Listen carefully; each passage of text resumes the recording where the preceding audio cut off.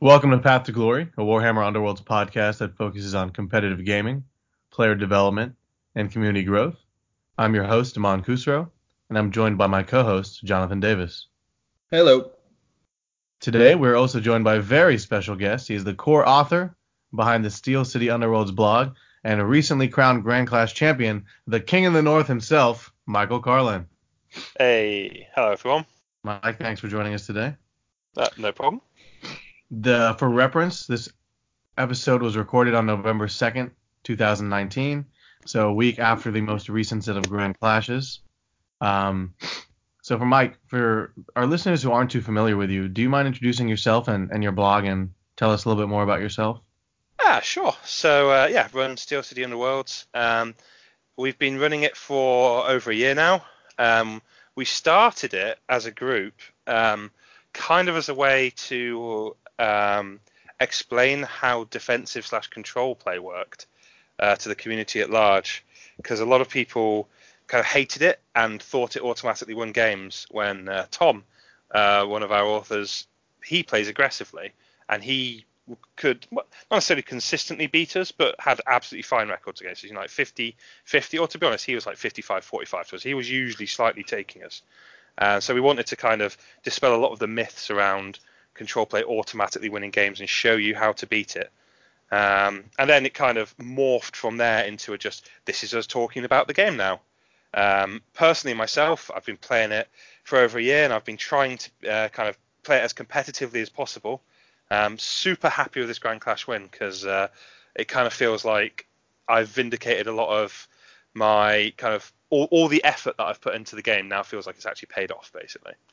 Yeah, I completely agree. It's a great feeling to not only for yourself, but just to, the community can appreciate that, because I know that when I first started my blog, and I'm sure Jonathan feels similar, one of the blogs that I loved reading was Steel City Underworlds. In fact, one of your articles on mid-range fiends inspired me to write a mid-range Farstriders article. I don't know if you remember that. Yeah. So, well, great. Really happy to have you on here. I'm going to turn it over to Jonathan for the community shoutouts. Sure. Yeah. Today we have a couple community shoutouts. The first one really is just the Warhammer TV live stream that took place with the event. I thought it was phenomenal. Nick Baton and John Reese, the combination of those two together was great. John Reese is just so knowledgeable, and he's able to just look at the board state and sort of tell you what the situation is and what the good moves might be. It was great. And then Nick Baton is just a great commentator, a great personality, and the combination of those two, I thought it was perfect. So big shout out to them. You can see that on the Warhammer TV Twitch channel. You have to subscribe, but for something like 16 hours of great gameplay, I think it's totally worth the $5 you'd have to subscribe. So I definitely recommend that. And then a bit of a self shout out. I also did a data breakdown on the Grand Clash, which you can check out in two articles on wellofpower.com. And one of them is the first day stats, and then the second article is the sort of path to the final and then the winner. Just follow on all the undefeated top 16 till the winner. So I would definitely recommend that if you're interested in the data behind some of these larger events. And I think that is it for the community shoutouts. Yeah, thanks, dude. Again, Well of Power, great information there, great website, great resource. Highly recommend you check it out. Maybe submit a deck guide or two. Michael, since you're our guest, we're kind of go into our what we've been up to lately in our personal Underworlds recap. So we all know you recently won a Grand Clash, but aside from that, what's been going on in the realm of the Underworlds? So, to be honest, I've been completely focused on the Grand Clash. Something I did last year was I was kind of trying to do the challenge to win with all the different warbands, which I believe John and Jay Clare completed at the end of Nightvault, so they've actually managed to win with 16. I don't think they're quite up to date now the new Beastgrave ones have come out, but fair enough, they've only all just come out.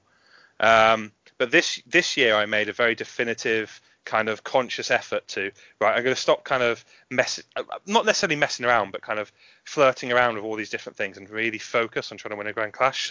Honestly, genuinely, the last month for me has been completely preparing and then just playing in that Grand Clash. There's been very little extra stuff, you know?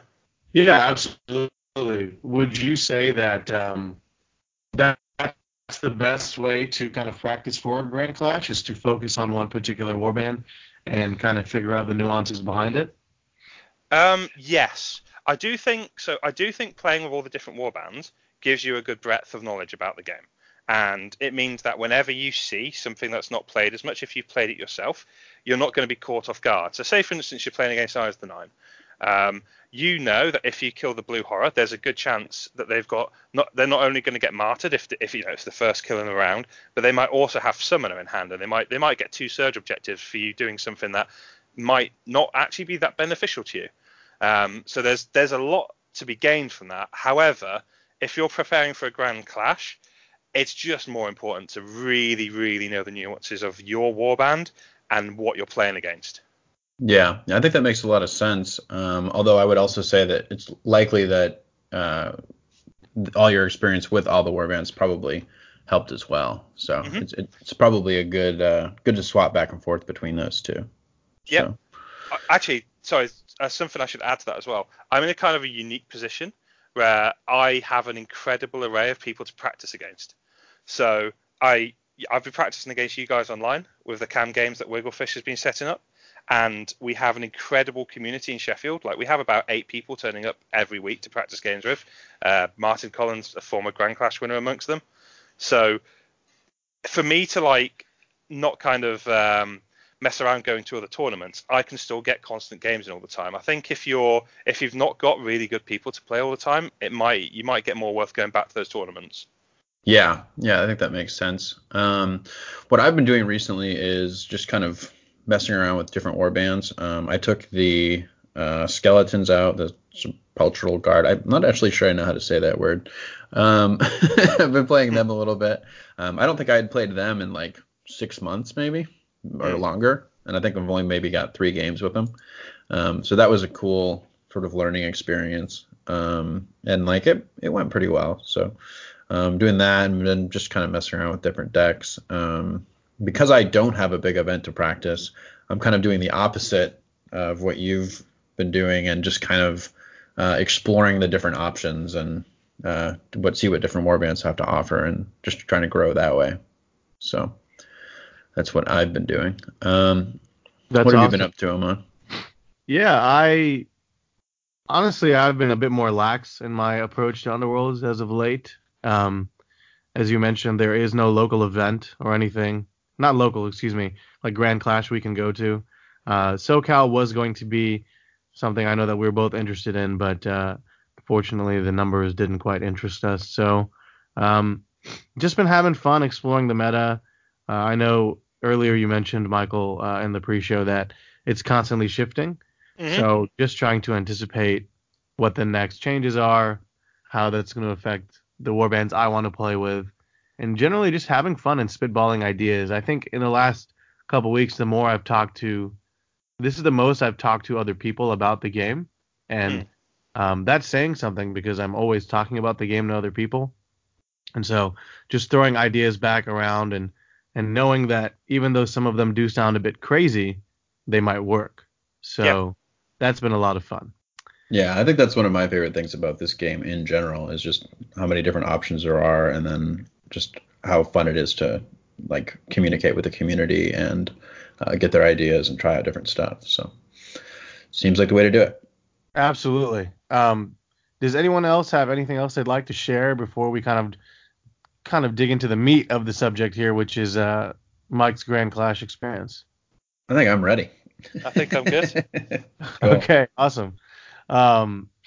So, Mike, going into the Grand Clash, I guess one of the first things that people try to plan for is they try to predict the meta, and, kind of adapt to changes that are released around the time before the event. Mm-hmm. So what did you expect the meta to look like? And did the new bar list, or I should say far list now, impact your decision making? I'm going to call it the bar list just because I think it sounds better. Just, I know it is the farthest up, but I'm sorry, it's the bar list for me. I completely agree. It massively, massively. So it changed my warband. I was originally on Mollog. I had this crazy build of him where he had two of the different upgrades that made him into Hunter, and I had Trophy Belt, and I had Tome of Offerings. And the vague plan is to try and score Supremacy's worth of glory per kill. And it was working okay. It had some minor issues, but to be honest, the minor issues were basically it's very hard to kill Mollog right now. Now that Ready Fraction's gone, now that Rebound's gone, now that Lethal Strike's gone, a lot of the anti-Mollog tools all disappeared. And yeah, that I was planning on kind of going in and just playing the super aggro mode. But going down to 3 restricted cards and having upper hand banned, I pivoted away from that fairly quickly. I still think he's good, right? I still think he's still the type of warband that if I see across from me at a table, I kind of get very nervous very quickly. But I didn't want to play him with those changes. He doesn't get enough consistent glory early in the game now to get an upgrade on, and before he starts trying to roll dice and charge, and that means you're basically just gambling on two smash attacks hitting, and I don't like that. So yeah, the bar list massively influenced me, completely changed what I was on. And what did you think the meta was going to look like post bar list? Okay, so I think the introduction of the Grimwatch expansion was probably the biggest deal because it was the same time, wasn't it? I think outside of Mollog being hit heavily by the bar list, I think it just generally. I don't think the bar list really made as much of a difference as Grimwatch and Beastgrave stuff in general. I think the meta I was going to expect coming into the tournament was going to be either play Grimwatch or beat them. Honestly, I was actually surprised at the amount of Thundrix that I saw and that did well. I genuinely wasn't expecting to see many Thundrix. And what about you, Jonathan? What did you think about the meta going into these recent set of Grand Clashes? I guess I would say that obviously I expected a lot of Grimwatch. I think that they're clearly very good. I wasn't too surprised by the number of curse breakers. There were 14 curse breakers at the event. I would have expected that because curse breakers are probably always going to be good. I was expecting thorns. I think they're Thorns of the Briar Queen. I think they're very good. The Queen just has so much power, and she can, the ghost can be in so many places at once. To me, I think that, and I may just be a little bit too into the Grimwatch. I think they are so good, and then I think you absolutely have to plan for them. That I was expecting that to skew the numbers towards them or things that people thought could beat them. And I think that in general I was right, although I was also a little bit surprised by the number of Profiteers, which was 16. Because it seemed like historically at the UK events there were smaller, there were less of the Profiteers. So I thought that was pretty interesting. Yeah, it's really interesting that you mentioned that because I know that we were, I guess, chatting, Mike, as we were playing games to lead up to both the events we were planning on attending. And one thing that I had realized was, we didn't really test the matchup too much, but I had a good feeling that the 2 damage at range was going to do put a lot of threat on the board against the Grimwatch with the Profiteers. And I'm actually really happy that I called the Thorns pick because you ended up playing them in the final, and we'll get into that a little bit. But Jonathan's completely correct. The Thorns, especially through their leader, are just so versatile and can get damage out crazy. And those movement shenanigans are so powerful. And I think right now pushing and movement is key. Would you agree? Absolutely. I mean, well, with the Grimwatch being so meta, objective tokens matter. But even without the Grimwatch, like now, just having Path to Victory now, because Path to Victory is such a good objective. I think even most aggro warbands are in it. At which point, objective tokens start to matter for everyone. So yeah, pushes are really important because that positioning not only has the dual power of being able to deny or give you charges, but it gets on you offer onto those objective tokens. I really like how the game has shifted towards objectives or feature tokens now matter. They're no, like Tom used to say, they're Faneway portals, but not anymore. In fact, actually, I think Faneway crystals are bad now that they matter. I would agree.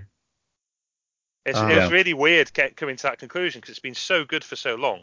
But you equip it to a fight and you're suddenly like, wait a minute, I can't go anywhere because they're all used. Yeah, I agree. I think the only decks that I would put it into are if you have an in-faction distraction.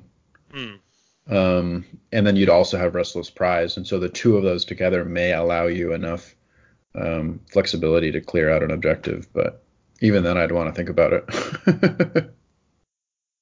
Yeah, it's really weird how some of the core cards that everyone relied on last season are sort of being shifted to the side a little bit, which I find quite fascinating. Faneway is no longer an auto-include in every deck. Yeah. And conversely, some of them are coming up trumps more now. So I always knew Transfixing Stare was strong, but like I never massively rated it, and it's been pretty MVP for me at that last tournament. Yeah, and we'll definitely get into some of the more clutch moments and card picks that you talked about. You alluded to some of the matchups that you saw were going to be, or that you thought were going to be at the event.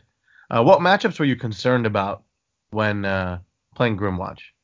So number one is Thorns, 100% Thorns. So we actually we had this cool conversation. What was it, about a week before the tournament? And you were saying, you asked me in a very serious manner, so I was like, I'm going to think about the answer for a little bit. What do you think is the biggest counter to Grimwatch at the moment? And I had a bit of a think about it and said, Thorns of the Briar Queen. And then you said, yeah, it's going to be Thorns, hasn't it? Interestingly, I didn't think they were the counter necessarily in the same way that Phil played them. So my thinking was, Varklav can spend one activation in the first turn, camping all the objectives on their half, and then they can spend the rest of the first turn charging fighters in and denying you your Inspire condition. Whereas if you're the Grimwatch, say you want to be on tokens, you have to generally use an activation to get onto each one. So you can't fight back in the first turn, which makes it very difficult for you to kind of inspire, and it puts you on the back foot where they might have killed more key targets early in the game. It's interesting. Who would have thought that being an aggressive Thorns player would, do so well in the event? And then I thought tech like Howling Vortex would be an absolute nightmare if you're trying to stay on tokens. Yeah, they really have some great faction cards. And, I mean, in my opinion, and I'd like to get your thoughts on this, when you're playing the Grimwatch, to me, the first priority in that first round is inspiring, almost above everything else. No, 100% agree. I think the deck as well is kind of built so that I will usually grab one or two glory without necessarily having to fight, so that I can prioritize inspiring. I don't, my game doesn't dissolve if I don't have 3 tokens. I can just sit back, get a couple of glory, and make sure I get all those ridiculous inspired stats. Right on. Yeah, those stats are nuts. So when you were building your deck, were you worried about any people bringing an anti-Grimwatch or anti-objective deck? Did you think that people were going to read that it was powerful? So one thing that concerned me was potentially Guardians, because they could take Leech Power, they could take Abyssos's Unmaking, and they can actually benefit from that as well. So it's like you're not just trying to deny Grimwatch, you're getting easier Reclaim the Lamentaries, you can get Scorched Earth off, that type of thing. I did a practice set of games against Freya, one of my co-authors, and I kind of demolished her with Grimwatch. So I was like, yeah, I'm not scared about this because Freya's a really good player. It was a good deck and it wasn't close. I think we actually played a couple games with Ildari's as well.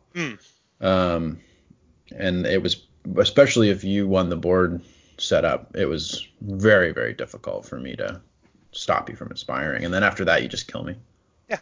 And the other issue you have is, so if you're trying to score Reclaim the Lamentary, which is one of your big, nice objectives, then even if I get bored, are you going to give me a token on my side? Because that's not good. Yeah, I know. Usually you'd want to put one in the middle territory at least. and then that just gives you another token to use. So. Yeah. And it's also, I think, I tried the matchup as well, but I was playing against Thorns, and that's one of the reasons why I abandoned them completely was the Thorns just kick their butt. I mean, the Queen can just teleport in and destroy Ilthari, and I think she really misses Last Chance. Hard agree. Last Chance going was a real loss for the Guardians. Yeah, definitely. I think their warband hangs off Ilthari even more than Thorns hangs off the Queen. Yeah, I can definitely see that. I mean, when I was trying to build a deck, and Jonathan, would love to hear your thoughts on this, but I found that I just threw a lot of cards in there because it worked well with her. But then I also realized that if she goes down early, I'm kind of out of luck. Yeah, I mean, I've found that it's a balance between you don't want to put too much emphasis on her, but you also kind of have to because she's one of the better fighters. So yeah, it's difficult. I think it's possible that you could have success with them in the current meta, but it's going to be difficult because I think they're one of the warbands that like really rewards positioning and like correct play, and if you make a mistake, you just probably die. So I don't think it's a very forgiving warband at all. I can agree with that. Yeah. Michael, were there any other thoughts or comments that you had when you were building the deck? So going in, like, pre-tournament type of thoughts. I'm trying to think if there's anything I was really scared of. I will say, I actually thought no one would be running tomes. I thought the bar list had made them kind of dead because going down to 3 cards and one of them being Acolyte and one of them being Tome of Offerings, I kind of didn't think anyone would try and make tomes work. So I was surprised people were not only running it but running it to good effect. So I was definitely off on that call. Outside of that, yeah, I think it was the way I built the deck was just constant repetitive practice and then slow tweaks. Yeah, I'll echo the surprise with the tomes. I think personally, I don't like that play style. Like I think I've tried it once, and it just wasn't really the style that I like to play. So I would not have expected it, and like I don't think I would have practiced against it. And it seemed like there were a significant number of tome players in the top 16. I think it was like 3 or 4. So that was pretty interesting to me. I think the other Thorns player, the one who wasn't Phil, was running tomes. I think so. Yeah. Yeah. I think it's funny because it's kind of the only ways you can keep up with the Grimwatch's scoring. Yeah. So it is a response to the fact that the Grimwatch can score like upwards of 20 glory very early or very reliably, excuse me, in the game. And how do you combat that? Maybe getting like a 5 or 6 glory payout at the end. Yeah. Yeah. No, it makes sense. Yeah, because if basically what you're doing with a tome deck is you're sort of sacrificing your upgrades. So you have a little bit less power during the game, but if it goes off, you get a big payout. And then I think if you can take that on a warband that can reliably leverage Tome of Offerings for kills, like Thundrix probably can, or Thorns probably can, and then if you could also leverage that with objectives like Thorns do, I could see it working.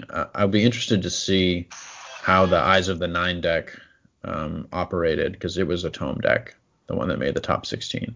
So that was pretty interesting. But I don't really know how they score enough glory, but they do have a lot of movement tricks. So maybe it was similar to the Mollog tome deck where you'd score a little bit and then hide and then I'd just get put away. money on spell objectives, Yeah. something like Martyrs, something like Summoner, and then so basically just enough to eke through to a big tome score at the end on your horror. Yeah, that would make sense. Yeah. Because then now they've got. I wonder if I think you put the lost pages in, so you've got spell action you can repeat as well. Yeah, the Mazig's many legs. Yeah, that is really good for just spamming spells. So yeah, I'll have to check that deck out in the future. Yeah, I think it definitely has legs. Not really sure if it'll be too competitive, but I mean, there's always an Eyes player who does really well at every Grand Clash. I hope that people continue to do that and innovate with them because they are a great warband. At least I enjoy them, but they do have their faults, right? Mm. I love the ideas and the design. I just think they're just a bit too weak stat wise. But Yeah, I love the way the blue/brimstone horror works. It's really cool. definitely. So Michael, let's kind of get into your games. So um, day one, we talked about anti-Grimwatch and stuff. You ended up playing 3 Grimwatch mirror matches. Yes, yes, I did. And as Jonathan and I learned from our previous experience at Nova earlier this year, mirror matches are something that a lot of players probably don't consider as much as they should. And, I suffered because of it. Jonathan was able to get over that. But how do you think the Grimwatch mirror went? And Jonathan, please share your thoughts on this as well. So I had prepped quite a lot for the Grimwatch mirror. A lot of the biggest kind of variable in it is if you get tokens or not. Weirdly, it took me a while for this. So a lot of the matchups, and you'll notice in my finals against Phil, I'd rather, if I have an advantage, have boards than have 3 tokens. But in the mirror, I want tokens. So if I get tokens, it's kind of like this weird, it's so difficult to talk about because it's so contextual. It's like it's not even just tokens or boards, it's also what cards I have in hand. So say for instance I've got tokens and I've got pack advance. I can play an extremely aggressive first turn and then know that any objectives I need to get will just come from that one ploy card in hand. If I've got tokens and I don't have pack advance, then I'm probably going to be spending most of my activations moving on to tokens. Hopefully, I can cheat one out with maybe like a center of attention or a sidestep or something and spend 2 of my activations charging so I can fight back against their aggression. I do think in the mirror, the onus is on the player who has the least tokens on their board to be aggressive. Because the player with the most tokens in Grimwatch is just by their nature going to score more glory. The danger is because like that's how they're naturally going to play. They're likely to stop you inspiring. So having tokens can be a trap, and you have to be really careful to play around it. If you go first or something, sometimes it's worth, and this doesn't necessarily always work against good players, but sometimes it's worth just throwing the bats in a charge onto one of their objective tokens. And if they spend like 2 or 3 activations killing them, or even if they just use a Gristlewell charge on it, because then Gristlewell's not going to do anything, like you're fine because that fighter that they've killed, okay, yeah, they've got a glory, but they still have to move back onto that objective token with activation or use a ploy card, and they've spent a whole activation not throwing a fighter into your territory that stops you inspiring. So there's lots of nuances to the matchup. But I was mostly ready for it, except for the round I lost. Yeah. So my question is, in the mirror, if you did lose the roll off and they took the 3 objectives, how would you typically set up the boards? Would you just put them straight on? Oh, I not only put them as wide as possible, but I would pick the most aggressive possible board. So like there's that board with the triangle of lethal hexes. Yeah. The one that Magor's Fiends players love that has 4 up front. I would pick that board, and I would Right. face it right at them, and I'd actually orientate their board so they'd have fewer fighters up front, so they'd have more starting hexes at the back, so they'd almost find it impossible to stop me inspiring, and I'd literally spend about 3 of my 4 activations charging them. I'd also, this is a crazy, this is not something I'd normally advise, right? So against most objective play, especially what we consider objective play for the first 2 seasons of this game, this would have been a bad call. But against how Grimwatch works, because only like about a third, maybe a quarter of their objective deck will actually care about tokens. It's just those cards are big. You can do this. So after they place their first token, look at the optimal position and then block their placement. So I actually put my first token down in a way that not only blocks their next token being safe, so it's going to go on their board, but it's going to be quite close to my end of the board. It's going to be one that basically 2 or 3 of my fighters can not only move on to, but then a whole bunch of others can charge next to, and it will mean they end up with 4 tokens on their side of the board. But if I'm charging everyone in the first turn, then generally speaking, they've had to use all their activations moving on to tokens, or they're charging me back and I'm inspiring at the end and they're not inspiring. Generally, it works out. Yeah, I think that's really interesting. I've also noticed that if they put 3 in their territory and you put one of yours in the like close to the line in their territory, and then you put the other one way in the back, it can actually make swift capture a dead card for them a lot. So like I think objective placement right now is kind of a big deal. And also, if you know you're going to have to be aggressive and you know you're incentivized to stop them inspiring in the mirror, then you really should set up those objectives to be charge positions right next to their fighters. So I think that's a really interesting thing in that mirror. I feel like you could lose a lot of the time if you set up defensively and they're able to stop you from inspiring and you don't stop them from inspiring. Because I would almost feel like the first Grimwatch to inspire probably wins that game. Yep, in a lot of the cases, that's how it works. Because inspiring for the Grimwatch is such a big deal. It's a universal inspire, so obviously there's that. But if you just look across the different fighters, the amount they gain from inspiring is nuts. Oh yeah, it's ridiculous how their stats kind of shift in one direction. Generally, the stats are on the weaker side before inspiring, but their faction cards are so powerful that they're able to kind of rely or lean on those at least in the first round, so that you can kind of make sure that you do inspire, and then once you do, your Duke just becomes a machine, right?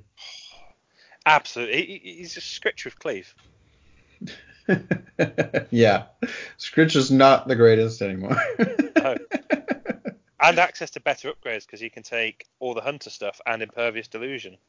Yeah, it's true. I do wonder why he's a hunter, but I guess he's leading a attack. I don't know. I guess they eat flesh. He's hunting the balance team. Okay, well, Jonathan, I know you had a question on the Gits, right? Yeah, so the second game, or I don't know if it was the second game, but the only other warband that you played in that first day was with the Gits. What are your thoughts on that matchup? Because I could see that they're so numerous, it may be hard for them. It may be easier for them to stop your inspire, and then it may also be easier for them to block your objective holding. So what are your thoughts on that matchup? So this matchup is like I would say 20%. Like so, say for instance, like at players of equal skill with equal balanced warbands, right? It should be 50-50 who wins. I think this matchup, 20% swing is made by who wins and gets objective tokens. If you get objective tokens, the Gits have an absolute nightmare time. I got to play this matchup against honestly one of the best players in the UK. It's really bad. I can't remember his surname. I know he's called. Actually, I can bring it up on BCP. He's called Paul. And the last big 2-day Grand Clash, he came third. So going up. Oh, I can't because I'm not a subscriber. Paul Cape? Might be. But yeah, going up against him in the first round, I was just like, oh god, because he actually knocked Freya out last time. But I feel a bit bad. I won advantage for the two games we played, and having 3 objective tokens against Gits is just a nightmare for them. I'm going to bring this up because I'm not apologetic that I did it, but I still feel a little bit bad. So in our first game, I think it was either in the second or the third turn, he started tooling up a Squig. So he put like great strength on, and he put Squigs have an upgrade for like +1 damage as well, like their own great strength. And the Squig was in range of the Duke, and the only reason he was doing it was obviously going to be to charge the Duke. At the end of last turn, I'd played Impervious Delusions on the Duke, and I'd done it very clearly. I'd not only said I'm playing this on the Duke, I'd shown him the card and I put it underneath the Duke, and he said, yeah, okay. And then as he's playing these upgrades on the Squig, he just asks, oh, how many wounds does the Duke have? And I said 4, and I was correct. And then he charges, he makes the hit, and he's like, ha, I killed the Duke. And I'm like, no, you do 2 damage. And I felt a bit bad. Like, it's what I should do, right, at a Grand Clash. I think it's fair to be like that, but I still felt a bit cheeky about it. So, Paul, sorry about that.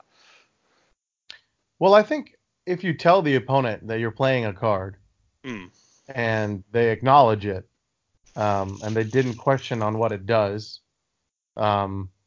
Oh, he knew what he did. He'd just forgotten it was on, I think is what had happened. So I think the onus is on Paul then. I think it's very kind of you to say that, but you're right. You're in a, and you guys might disagree, but I think, if you tell them what card it is and they know what it is and they acknowledge that you played it, and then they space out like 30 seconds later, I don't think you did anything wrong. Yeah, if it was a local event, I'd have reminded him. But I think at a Grand Clash, it's fair to be, But if you ask me what upgrades I've got, I'm going to tell you. But yeah. Yeah, exactly. So like there was a moment when I played Tony in our Grand Clash final, and he said, "How many wounds does this fighter have?" I say 3. But I did put Potion of Constitution on him earlier, and he was aware. And then he did a 3 damage attack, and I was like, "Well, I only take 2 damage." Yeah. And he was like, "Oh, okay." And then after the game, he said, "In my meta, we say he has 3 wounds plus potion." And I was like, "Oh, in my meta we don't." So I guess it just clarifying before the game. But even then, if you're in a Grand Clash, I don't know if you reveal that much information. Jonathan, what do you think? I mean, I would say that you certainly don't have to reveal any information other than just to answer any questions that they ask. I mean, if he asks how many wounds you have and you answer that accurately, I don't think you're at fault. Yeah, I mean, I think that that's the way to go. I would probably, I don't know, I tend to probably try to play by intent as much as possible. So I would probably give them more information, but then I'd probably lose more because of it too. So I don't know. It's hard to say. I mean, for me, honestly, I don't think that you're doing anything wrong. Yeah. And then again, I mean, like how much of your game plan can you really give away to the other player? And like, I don't know. Yeah, I think the easiest way is just to go back to the rules, which are some information is public. And if somebody asks you a question, I don't think you owe them anything more than to answer it exactly. So if you're lying to them, then that's obviously a different issue. But yeah, I mean, if they ask you what upgrades you have, you need to tell them. So yeah, I don't think that's a problem. I agree that in a local event, it would probably be better to sort of explain it. But it's supposed to be the highest level of the game. And you also know that this other player is a good player and knows how the game works. So I don't feel like you're doing anything underhanded there. Yeah, and also I will say, like, even at a Grand Clash level, there are things that I'm fine with. So, for instance, in my final against Phil, he charged to make an attack, and he's like, "Oh, do you mind if I played Potion of Rage on?" And that doesn't bother me. I'm fine with that. That's completely like there's nothing I can do to him playing Potion of Rage, right? The only thing I might say is if you play Potion of Rage, if there's something I want to do after you've played Potion of Rage, I might go, hold on, let's just go back to the power step. But otherwise, right. I'm completely fine with someone if they've just forgotten to do a thing to have done it. That doesn't bother me. Yeah, that doesn't bother me either. I mean, even when we play our cam games, I do that all the time. Like, I'll be like, I'm going to charge here. And they'll be like, no, I'm not going to do that. So, I mean, I think as long as your opponent and you are on the same page, and generally if no dice have been rolled, I think it's fair, right? Yeah, that's the key. If dice have been rolled, obviously you can't really do it back. Yeah, and I mean, honestly, it's really in your interest, like as a competitive player, to sort of expect that from the other person. Whether if they're going to be like, if they're going to be nice and tell you that they have Potion of Constitution or they have Impervious Delusion when you ask them a different question, that's fine, but you shouldn't expect that. And like, honestly, if you find that in your games, like you're making all these these charges, and then you're having to remind yourself to put an upgrade on. I mean, I would be aware that technically the other player doesn't have to allow you to do that. And so it shouldn't be something that you expect. And maybe to the point when you're practicing, you should not allow yourself any takebacks. No, I agree. I think there's a point at which if you're practicing for like a Grand Clash, you want to just go, right, it's the week before, don't let me make any mistakes. Don't let me do anything over. Just play like super as if everything goes against me, Because if this was a video game, once you hit pass, you're done. And I mean, I don't think it's unfair to expect people to play by the rules. So Yeah, um, I wouldn't be angry at someone if they wouldn't let me do that potion of rage thing, right? I right. would do it to other people because I personally feel like that's how I'd like people to play against me, but that doesn't mean I'm going to get angry if they don't play like that, you know? I agree. I just mean I think it's worthwhile to hold yourself to a higher standard, Mm. especially in practice, because it's those sort of painful mistakes that you'll make that will, just perfect your play moving forward. So that's what I think about that. I agree with Just that. I mean, oh, go ahead, Michael. I was just going to go back to the general Gits thing. So the biggest deal, I had 3 tokens, right? He's got a lot of stuff off objectives. Very, very. The matchup was massive in my favour. Then the Impervious Delusion thing was one game where he spent all his resources to kill a Duke and he didn't. And then the second game was I transfixing scared Drizzt in the first activation of the game and just won. That was I don't have any fancy thoughts on the matchup because everything went my way, you know. Yeah, that makes sense. That happens sometimes, and it was only one game or one match, so I understand that. Yeah. Yeah, sometimes the dice just go your way in the matchup. So I'm really interested to see how the Gits do moving forward. I think they have a lot of potential. I need Glory a little bit, but looking forward to seeing some of the cards in the future because if they do bump up or elevate objective play a little bit, then I think you'll see the Gits doing pretty well because, as you mentioned, they do have the ability to stop you from inspiring, at least a little Mm-hmm. bit, especially once they've inspired. And Mad Scurry is still such a great card. Yep. And Drizzt really key to the matchup. If Drizzt can get in with his 3 squigs, you're probably not inspiring. It was 2 squigs, sorry. Right, yeah. Yeah, that's true. I think if they get a little bit, if they get really anything that will help them make up for how much glory they give up when they lose their fighters, like I used to like Pure Carnage a lot because that was a nice, reliable bonus. And then a lot of people would play keys as well. If they get anything like that, then I think that should improve their gameplay. Mm. Yeah, I think back in the era of keys, you could get like you could score reliably 25 plus glory with the Gits, and not really doing much aside from fighting with the Squigs and Drizzt and Snark. So pretty powerful opportunities there. But let's move on to day 2. So Michael, tell us what you were feeling after day 1. You know, you went 3-1. Did you feel good? Were you nervous? I was really happy just to make the top 16 cut. The last 2 day one, I was like 19th, I think, and I was just outside the top 16 cut. So having made it this time, I was like, you know what, I could just go out in the first round and I'd be all right. It's a massive tournament. I've made it to top 16. I can just chill.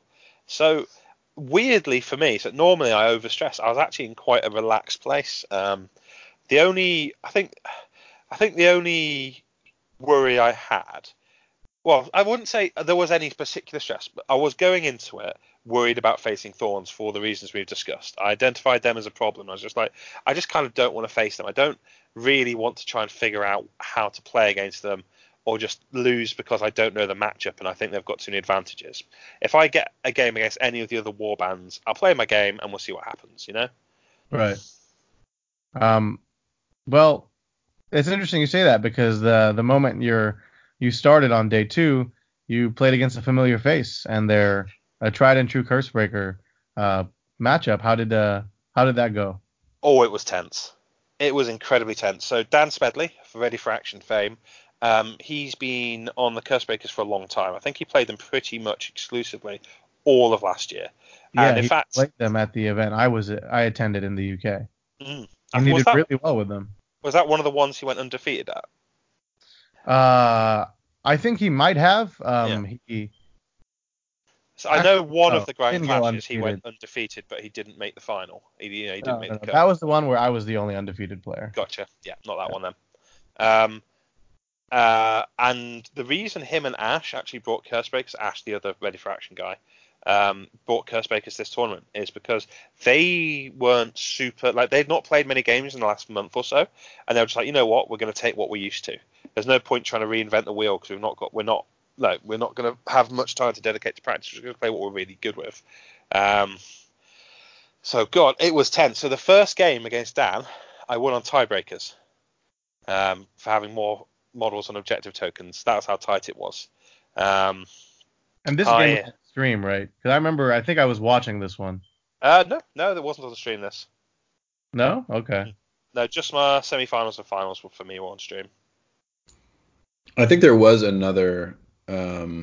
He was on another one. I believe he played in both round 4 and then maybe round 6. Okay. So he was on the stream a couple times, yeah. But I think it was against Thorns the second time, and I honestly forget who his the first one was.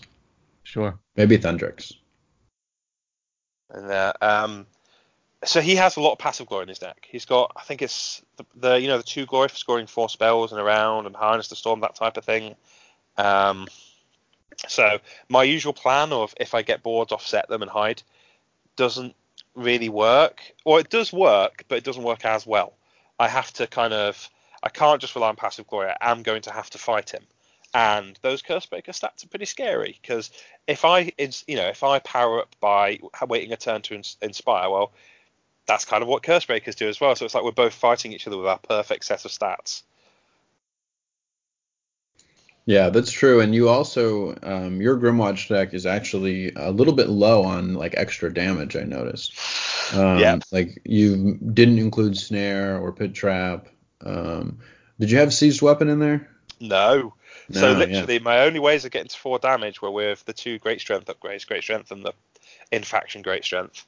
Right. So I need one of them on, and then if you have any extra wounds, I cry.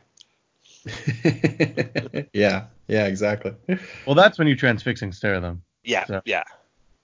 So the second game actually against Dan. So the first game, like I said, was incredibly tight. He actually won the advantage, and he picked to have tokens because he wanted to die my passive glory, which in that matchup, I'm actually not sure what the right option is. So I think it's a reasonable option because I can't decide what the best one is.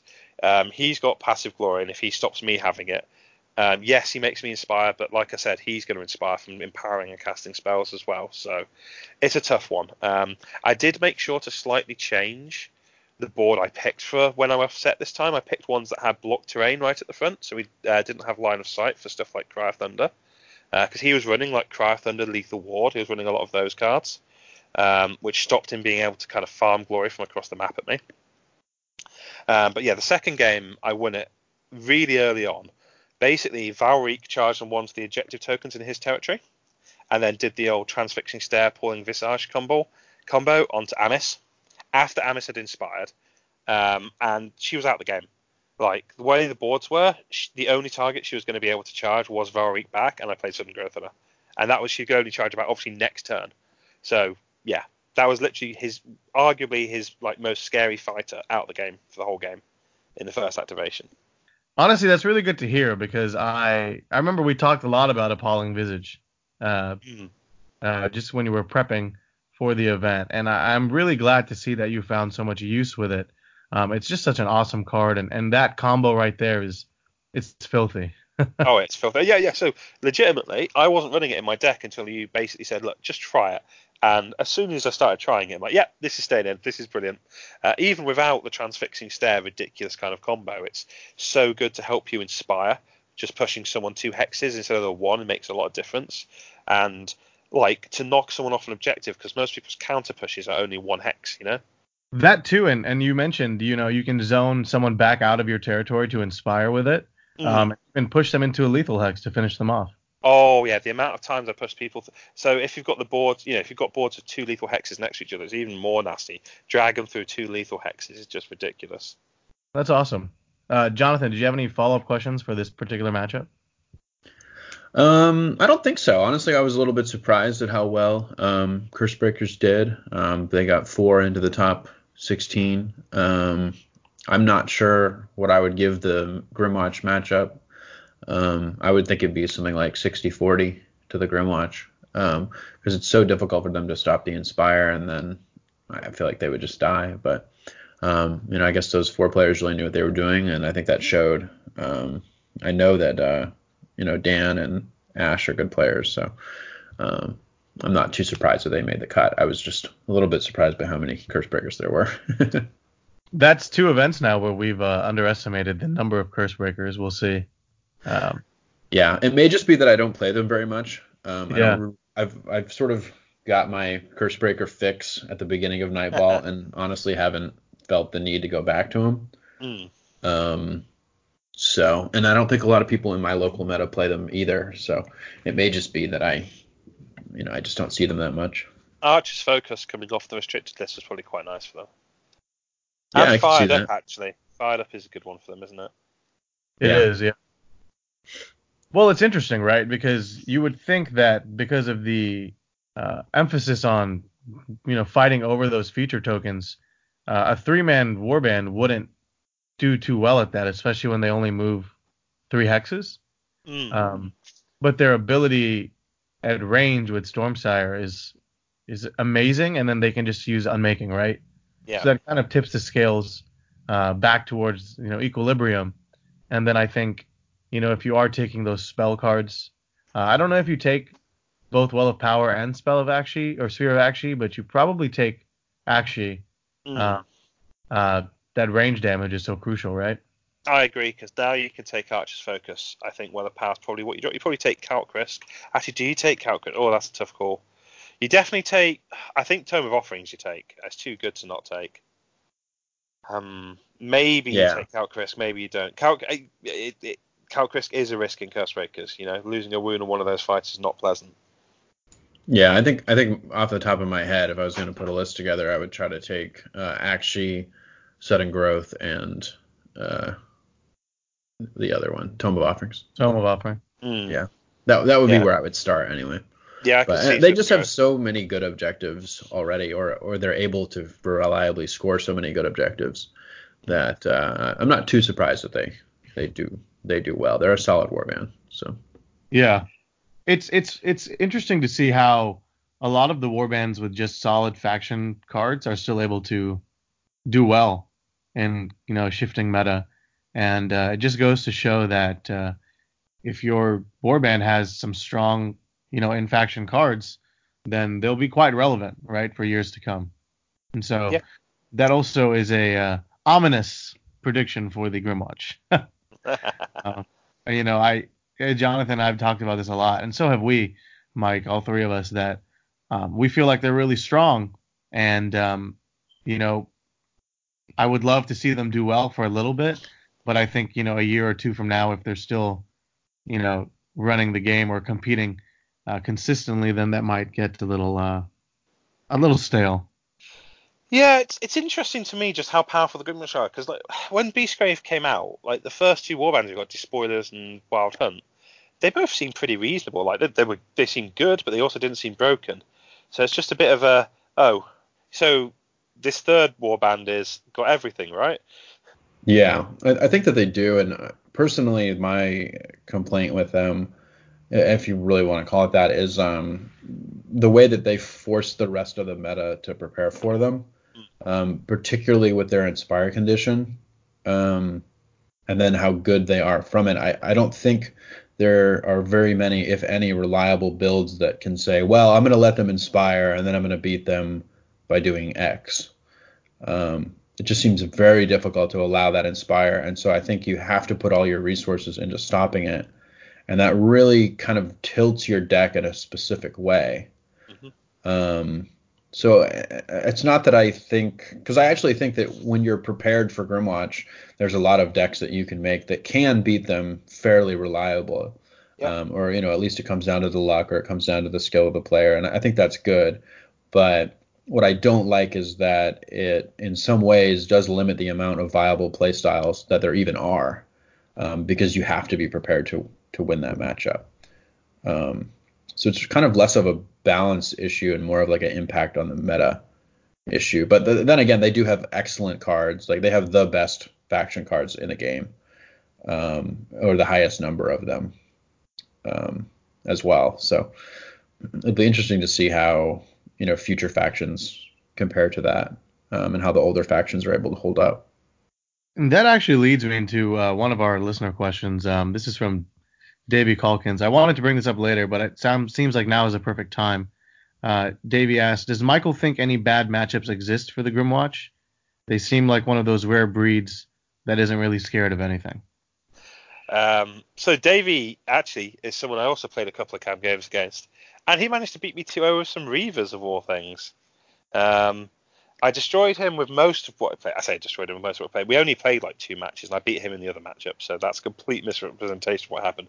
But so he played Fiends, I think, a week before, like 2 weeks before the Grand Clash, and then he played Reavers, and the Reavers properly beat me. When he beat me with Reavers, I was worried that the Reavers were going to be a matchup I'd have to worry about, because if you think about it, Reavers are happy into Horde warbands. They inspire quite easily if lots of fighters die, and they've got some good objectives for lots of fighters dying, and they've even got an objective for charging 3 times, which is fairly easy to do if your opponent fills every starting hex. What I did realise, though, in those practice games was I'd recently taken this card out of my deck called Transfixing Stare. I kind of put it back in after that, and I never got to play the matchup against Reavers after that, but I do feel like if I draw it reasonably early, it's probably not so scary. It's probably still not one of my happy ones where Grimwatch roll over it, but it's suddenly I've got enough tools to kind of stem the bleeding. So outside of that particular kind of weird thing, honestly, it's Thorns. Thorns are what I'm scared of. Yeah, I don't want to face Thorns with Grimwatch. There's so many different tools they've got, and there's so many different kind of. If you match up all the stats across the fighters, it just feels like Thorns do better into you. Yeah, because without really even having to build towards it, they're naturally good at stopping the Inspire. Yeah. So once they can do that, then it's just down to whatever their game plan is, and pound for pound, the Queen will outperform most of your fighters. Even the Everhang can be kind of a nightmare. Yeah, I mean, just having 3 wounds. So, like, if I'm not inspired, like you said, I've got very little damage in my deck. I've only got Gristlewell, and he's not very accurate. So the Everhang actually is kind of ends up being a bit of a tank in the matchup. Yeah, it's really interesting actually that you're relying so much on that great strength, those 2 versions of it in your deck. But I think you tried to go more for like, I'm going to reliably inspire and then get on objectives. And then eventually I will take you down when I, ramp up online. Yeah, that's generally the plan. As well as also there's some sneaky extra damage in the game now with those lethal tokens. They do, if you've got all those positioning ploys, if you hit an attack and there's somebody with only 1 wound left, it's not too ridiculous to use like you said, Appalling Visage to just get that extra 1 damage out through a lethal hex. Yeah, exactly so. Another question that I just kind of thought of as we were talking about this matchup is you mentioned Reavers. I feel like the Wild Hunt play very similar to the Reavers. Do you think that's a matchup that you would be concerned about playing as the Grimwatch? I wouldn't say I'd be concerned about it. I mean, whenever you face someone across the field, you're never going to go, "Oh, I've got this in the bag." But right. I honestly don't fear Skaith's Wild Hunt. The biggest issues are if you let Skaith inspire and you've really mispositioned your models so they can do a ridiculous scything attack. I mean, you just lose the game if that happens. But like I was saying about Reavers, I feel like if any point in the first 2 turns I draw Transfixing Stare, I probably won. In fact, even more so against Skaith, because if they don't have like the ploy to remove a movement token, which I'm not even sure if it's good to take it, because I'm not sure if it does that much except for stopping Transfixing Stare. And if they don't have it, then you literally stop their main fighter from doing anything. So you think the Wild Hunt have more of like one big bad guy you need to worry about versus the Reavers? Almost all of them are threats. Yes, I do. They focus more on their leader. I mean, the one thing that I do think is neat about the Wild Hunt and their whole mechanics is how the horn stuff works, and it's particularly good right now because there's not many good neutral accuracy ploys. I think really it's just Haymaker. So they can basically make sure any attack hits. They just have to waste an action to do it. Yeah, I agree with that. I think the unfortunate thing with the horn, though, is that it's one of your activations, and then that means you're probably only moving 3 fighters forward in this matchup. Yeah. Which means they're probably going to inspire because you have Appalling Visage, you have just attacks to push people out.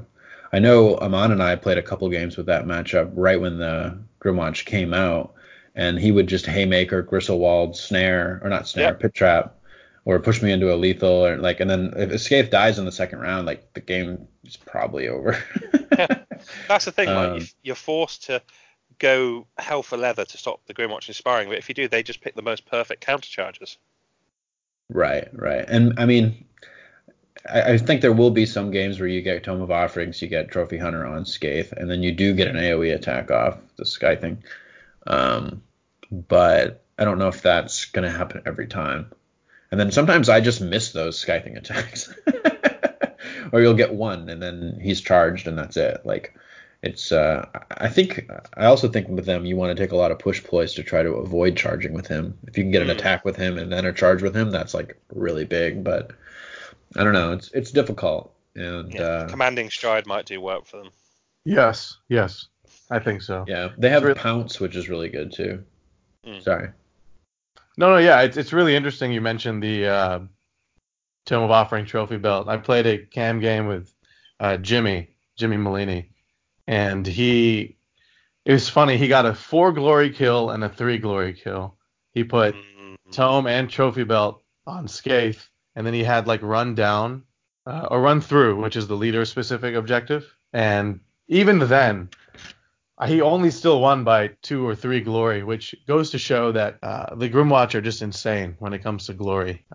They can just score so much, and it's really interesting to see that. Also that you can also get 4 glory kills or 3 glory kills, which I think is also crazy. And I'm surprised people haven't leaned into it more. So I had that in the Grimwatch as a backup plan, and I don't even think it necessarily fits the Grimwatch that well, but it's just such a strong thing to be able to do that if you can fit it in, you should do. Oh, you're talking with Trophy Belt and Tome of Offerings as well. Yeah, absolutely. Like, if Yeah. you can score a supremacy's worth of glory for a kill, then like, yes, do it. Well, yeah, because we played a cam game, right? Where like everything was going kind of your way. You got the objectives, you had some good rolls, and then I just slammed both of those on my Duke. I think you had to like sacrifice your Duke to like give me a meaty target so that you could accomplish your game plan. Yep. Let's get into your Thundrick matches. So you played 2 games versus Thundrick's Profiteers. We kind of went a little bit into the thought process on the matchup. But a lot of people have said that this matchup is favored towards the Profiteers, and I alluded to this a little bit earlier as well. What was your strategy going into these games? If I get advantage, I want to offset the boards, and I am not only going to try and get a free inspiration off it, but I'm going to try and basically almost never engage because I feel a Thundrick deck is always built around trying to score stuff, not just from killing, but from having made attacks. So, like warning shot, what armor, get the hence, all that type of stuff. And if I don't give them targets, then I have some passive glory in the deck. It's not a massive amount, but I have some. I could win with like 5 or 7 glory. If I inspire, then when they try and come to fight me, my stats are much better. Yeah, generally it was to choke them out and kind of play like I was almost a control deck. I think if you get boards, the matchup is so skewed in your favor, it's ridiculous.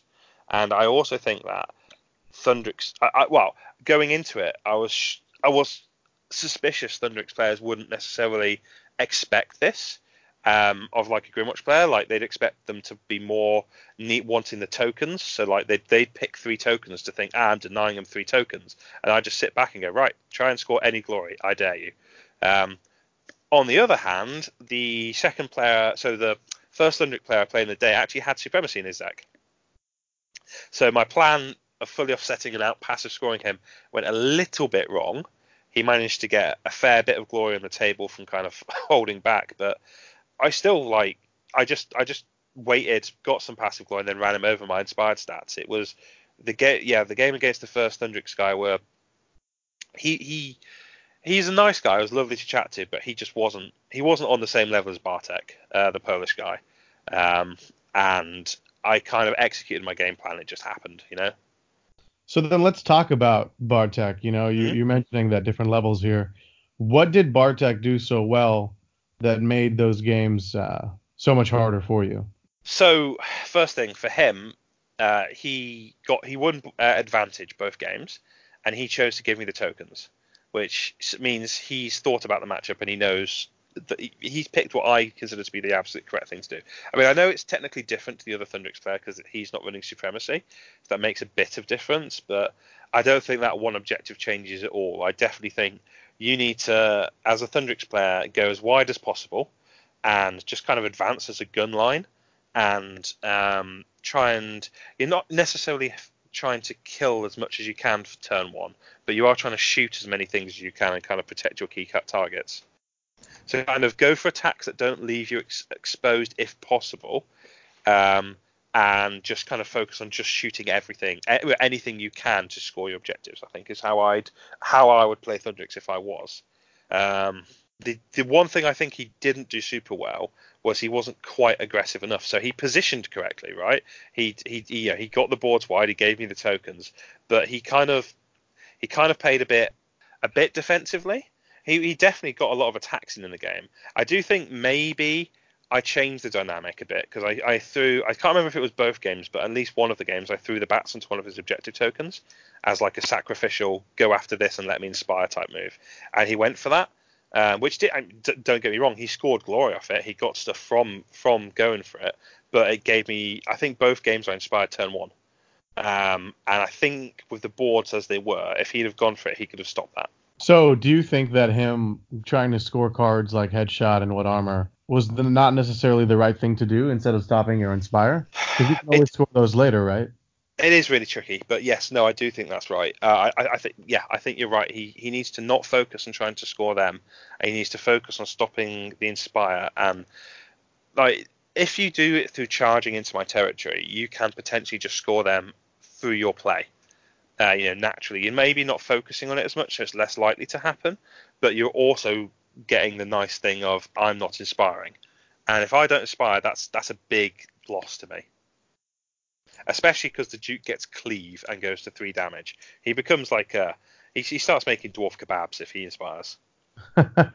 So you think setting up as aggressively as possible, even when you're playing a Acolyte deck, is the right move with the Profiteers? Yeah, I mean the Tome of the Cataphrane. Yeah, so the Acolyte of the Cataphrane's objective does feel like it changes the dynamic a bit, and I think it's because Bartek knows he's got this big surge of glory at the end that maybe if he overcommits and feeds me some free kills, he's worried about just losing the game off that. So it's a tricky one, but I think you've just got to go for it. You've just got to YOLO in. And which is scary, right? Because you're relying a bit on dice. If I countercharge with Gristlewell, you can lose Iron Hail before Get Thee Hence even is drawn, which is not nice. So I don't think it's an ideal situation, but I still think that's what you've got to do. I think you've just got to take it as it comes and just go for it. In fact, maybe even have Thundrick go in fairly early. If you can get him inspired in the first round, then have him charge in the second activation or something. Because it's different because, like you said, my deck lacked damage and maybe he doesn't realise that I'm not running Pit Trap or Snare. But even against someone who is running Pit Trap or Snare, they're only likely to have one of them early game. And is Gristlewell going to hit an inspired Iron Hail? Like, that's a lot of things going against you for him to actually die. Whereas if Iron Hail does get in the middle of the Grimwatch's board, he can literally just sit there and attack. He doesn't even have to charge. And that's a nightmare. And the other interesting thing with the Grimwatch is you can sort of force them into suboptimal moves by throwing, let's say you throw Allenson into their territory early. Normally you wouldn't want to fight Allenson because he's pretty terrible. But if he's in your territory, you have to get him out. Because it'll stop your inspiration. And so to me, the game would be very different if you set up aggressively, charged 3 or 4 fighters into the territory. You might take a little bit more damage from the uninspired version, but it's going to set up your turn 2 a lot more. So I agree that wide boards is the way to go, though, because I think as Aman and I have learned playing the Profiteers, the main thing that they need is the enemy to interact with. if you're near them and you're fighting them and they can brawl with you, then you're sort of playing into their game. I think he did. I mean, those were great games. They were very, very close, and I think he did really well. But I think maybe if he had just prioritized the inspiration a little bit better, he might have been able to get you. Yeah, I mean, to be fair, like I said, it's a really tricky decision Yeah, because absolutely. if the Harriers are on one of your objectives, because I think he ran Path to Victory as well. Yeah. So if he, I don't know if he had Path to Victory in hand at one of those times, but like if he does, then it's like there's so much potential glory that he can gain from just killing the bats and then camping objective tokens. But the problem is he could get that later in the game, and stop my inspiring if he goes hell for leather. It's a tricky one. Yeah, it's interesting, and I think I think you were the first Grimwatch player that he had played at the event, and so I think that if you aren't as experienced against the Grimwatch, then you may not really know what the priority is. So not to take anything away from his games. I mean, they were very, very close. They were ridiculous. He made his own fantastic sidestep transfixing stair play, which almost won him the game. Yeah, I thought he had that one. It was tight. It was very tight. Yeah, I remember watching that game, and me and Tom, one of your co-authors, we were just messaging each other frantically, like, "Oh, is what's going to happen here? What are we going to think is happening?" So, I will say I really enjoyed the stream, and I'm glad to see that I got to watch you play in more than one game because it's just fun watching high-level competitive Underworlds. Hey. One thing I was super proud of was the Confusion Valric play. Because I was counting glory. I think it was the end of the first game. It was in turn 3, and I was like, I know how many tomes he's got on, and it's obvious he's playing Acolyte at this point because he's got lots of random tomes on Thunderic. Like, you don't run all those tomes unless you're playing Acolyte. And I'm looking at how much glory I've got, and I'm not. Like, I know I can get Supremacy, and I think I had one of the glory from one of the objectives I fired up or something like that, or solid gains. I was like, this is really tight. If he scores like a single other glory, I'm going to lose. So how am I going to get to him? And then I realized all my fighters who could do any decent damage were not in charge range. And I was like, wait a minute, I can move the Butcher next to Valric, and then I can Confusion her, and then she's close enough. And that literally won me the game. Yeah, the movement and push stuff is insane. And Confusion is such a good card. I don't know if people realize how good it was going to be going into the event. And I'm sure you took quite a people unawares. Oh, absolutely. I think I said in my article, read the article, best blog. Well, yeah, no, I'm going to claim it's the best blog. I'm sure you disagree, man.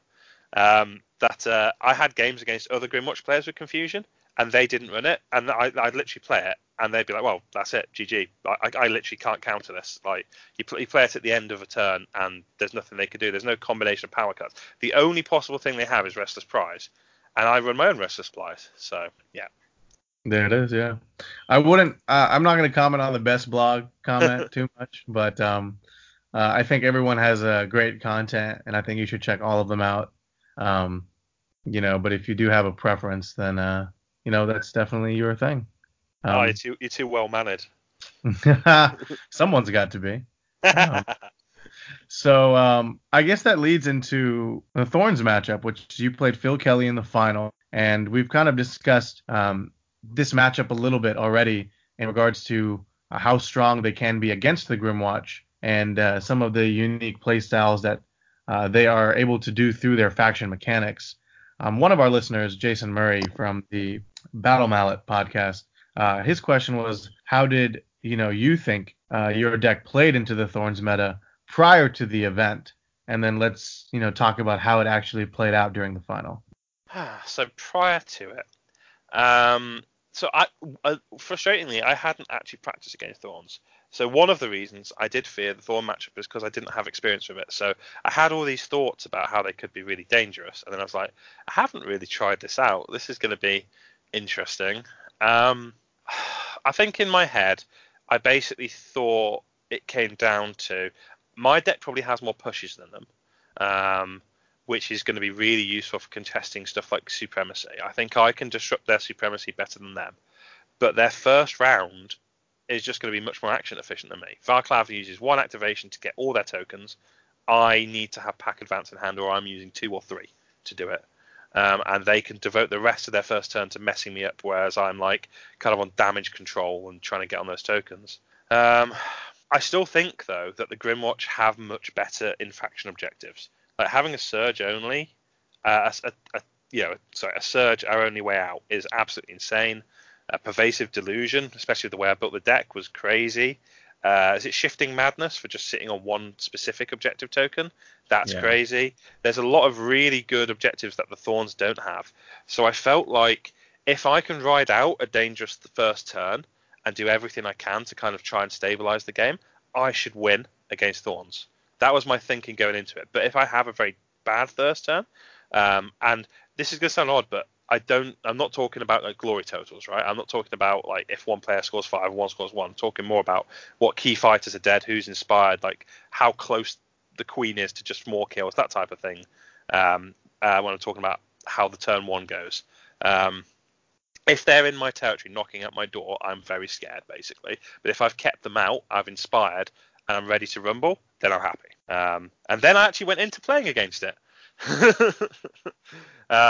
So I wasn't expecting Phil's play style. Genuinely, I was expecting a Thorn player to kind of be the more passive type, who would be kind of maybe a flex between objective and aggro. But like the aggro bits would be the queen coming in with a cheeky sudden of appearance, and maybe the Everhanged kind of making the odd charge early in the game. I wasn't expecting anyone to play with the queen and Varclav and Everhanged up front, treating them almost like a 3-fighter warband that Varclav will use one activation for to say, oh yeah, by the way, all our chain rasps sit on tokens as well. That was scary. Yeah, and it's very unorthodox as well, right? So, what were your thoughts going in when he first started setting the board up like that? So, just going into the match itself, I was very scared because in his semi-final, he played the mirror match. Well, sorry, not the mirror match, but the same matchup against Jay Clare. Jay Clare was on Grimwatch, and I genuinely consider Jay Clare to be the best player of the game, full stop. I mean, obviously I'm talking about UK because it's all I've got experience with. But yeah, I consider Jay Clare to be an incredible player. And he, from what I heard, Phil absolutely demolished Jay. I heard it wasn't even close. Jay actually was just about to start talking in detail about the match, and I said, you know what, I'm going to recuse myself and go over because I didn't want to hear about Phil's deck. But yeah, I was really scared when I heard that result. And then when I saw Phil setting up that aggressively, because he also won board advantage, and he picked the 3 tokens. Hold on, is that right, or did I win boards? He picked 3, I think. Yeah, he picked 3, and so I did my full offset, going on the kind of, which was a really tricky call, by the way, because basically, yeah. So my default, I think a Thorns player is going to play objective play, and I think they're going to have some cheeky aggro, but the cheeky aggro is going to be like 30% of the deck. Chatting to Phil. Just before the game started, we started talking. I think I mentioned this in my interview. We were talking about board games, and he said that he really likes to play board games as an aggressive player. And I was like, you know what? I'm just going to presume he's not mind gaming me, and I'm going to just assume he's an aggressive player. So when I won advantage, I went full offset. Him setting up like that, I don't know. I think it's particularly bad against my version of the Grimwatch because I don't have the damage to fight Varclav or the Queen. I think if you do have Snare or Pit Trap, your deck probably does better into the way that he plays it. Mm-hmm. On the other hand, being able to lock the Queen down with stuff like Appalling Visage and Transfixing Stare is absolutely incredible set of tools. And really, I actually could have won that first game. I mean, let's not talk about the fact that I forgot this one didn't actually die. That stuff's just silly. We're not mentioning Me and Tom were livid in the chat. But outside of that silliness, I kept up in glory up until the last bit of scoring. The problem was, whilst keeping up in glory, he was just advancing these models, and yes, Griswold died, so I lost one of my threats, and I didn't inspire my other fighters, so the Duke didn't go up to 3 damage. And it's basically, I can't kill the Queen of Varclav. I just got into this weird situation where I was like, I need multiple actions to do it. I think I managed. I think I killed the Everhanged in that game. I can't remember. or I might have killed Varklav or the Queen through multiple. I think I killed one of his 3 fighters while the other 2 were running me over, and then he just scored. He outscored me at the end, and I was like, I kind of went away from that first game. I was like, this has gone really badly, but I think I can still take this match. I didn't panic. I didn't think, oh god, this matchup is an absolute nightmare for me. I'm like, if Gristlewell's attack had hit in that first charge, so I was more concerned about his attack missing than I was concerned about him dying, right? If he'd lost one of those pieces, then I'd have actually inspired, and the whole thing turns around, and he'd have lost one of his pieces. So yeah, I was like, I think I can do this. And then the biggest swing in the whole match was actually the board he picked for game 2. He picked a board that I could completely abuse with offset. So he picked one that had a big gap in one of its corners, and it was the type of corner that I used the 3 lethal hex one. And it basically meant none of my fighters were in charge range of any of his fighters. So I literally had a whole free turn to just chill out. And he did the thing of going on to 3 objective tokens, and I was just like, you know what? I'm not going to go hell for leather trying to stop you from scoring supremacy, because I don't think you've got it. Or at least odds are you don't have it, and he didn't have it for 2 turns in a row, which was cool. So yeah, game 2 was my plan happened. Passive glory, just hit the attacks I needed to. And then we had the weird thing of we found out we had 15 minutes left.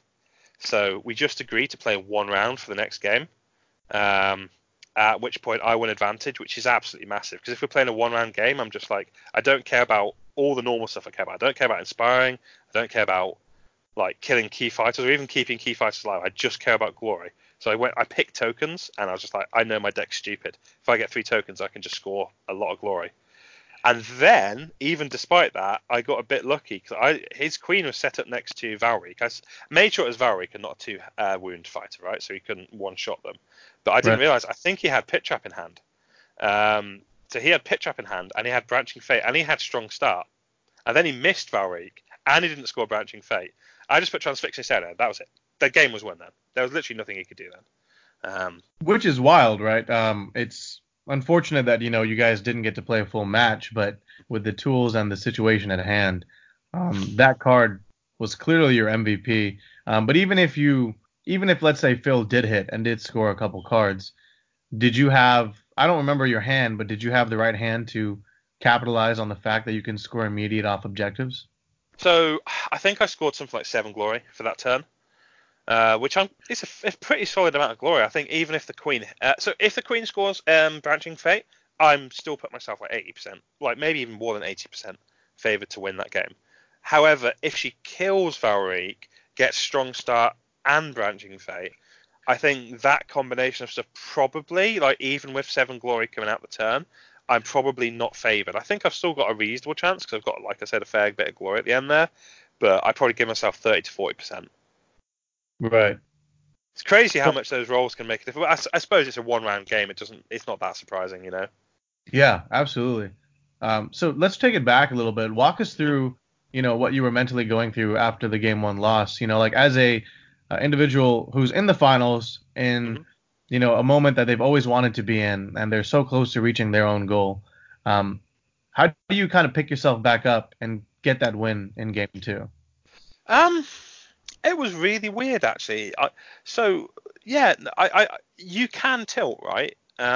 It's very easy to just go, oh, everything went against me. I don't know what to do. He's all over me. But I just realised that if that Gristlewell attack had hit, that whole game would have gone differently. And it was only a 2 Fury attack. I don't think I had Haymaker, right? So it's not particularly odds on. I think 2 Fury into 1 dodge is 44%, so it's a little bit less than a 50-50. But I mean, the other end of the spectrum is I could have had Haymaker or Potion of Rage to make it odds on. And I'm just I know that game could have gone differently, and I'm happy. Yeah, it was just one of those. I was like, yeah, let's play it out. Let's see how it happens. I've seen a lot of his tech. I think. Also, I'm quite happy that I think he's probably going to underestimate me because he smothered me out so hard in that first game. Because he kind of got to be on top of me from the beginning. He got to do his game plan. Let's see what happens if I get to stop him playing his game plan. Yeah, that's really cool. I think it's cool that you were able to learn from the first game and then know how to adapt and then just kind of look at it logically, like, it was a very close game and maybe the next one will go my way. So I think that's probably important too, because once you go on tilt, I feel like anybody's performance drops like significantly. Oh, definitely. Like you make yourself lose the game if you get in your head like that. Right. Yeah. Cool. Is there anything else we want to talk about as far as the games went? I know personally, I just want to congratulate you. It's really cool to see you win after all the hard work that you put into it, and you just definitely deserve it. So. Thank you. Yeah, I can say that. Completely echo those sentiments. I think as someone who's, put a lot of work into the community and talking about tactics and really upping your game. As long as that I've known you, I've definitely seen, your work ethic improve towards winning one of these events. And, it was just a matter of time where you just had a little bit of fate on your side. And, I'm really happy to see you win, dude. Like Jonathan said, you definitely deserve it. Hey. So, glad you enjoyed the event. What were your thoughts on the tournament experience overall? I know that you mentioned some of this in your part 1 article, but do you think the tournament ran well? And I know that this is something that Jonathan really feels strongly about, so I'll definitely, give him the floor. But, how can you improve that experience as well? Do you want me to go first then? Sure, yeah. Okay. So actually, it's quite two very different answers. So the experience as a player was absolutely fantastic, right? At Warhammer World, the venue is so good. Like you've got the pub on site, and it's a genuinely nice pub. The food is really nice. You get free food as well, which is, well, I say free, it's included in the price of the ticket, and it's so spacious as an event. And that exhibition that's on site, if you get time in between games, is absolutely stunning. So like the whole experience is good. Also as well with the quiz night and just seeing a lot of your friends, good acquaintances that you see at other tournaments and getting to chat to them all again. Like, yeah, the whole thing is really nice. It's very enjoyable. How the tournament was run itself was fairly negative, to be honest. Like, I loved the fact that they went for another 2-day tournament. That was great. And they had a cut to top 16. That was great. But the way the event pack was written seemed to basically it did say that your results from the first day stood, despite it being a cut to top 16, which is just crazy because there'd be people who were 3-1 who didn't make the cut, who could potentially make the final, and then there are people who are in the top 16 cut who potentially can't make the final, depending on how the games play out. So that's obviously they changed it and they did what everyone expected them to do, which is an actual separate top 16 tournament.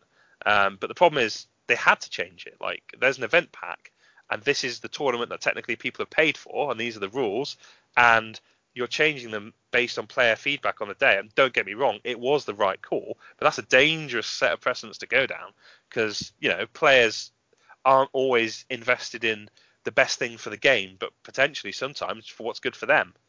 And then there was, I said on the blog about what happened with Ollie. That was really sad. I mean, so basically, for those who don't know, Ollie had an individual game that was a tie in a match. So he won the match. He won it.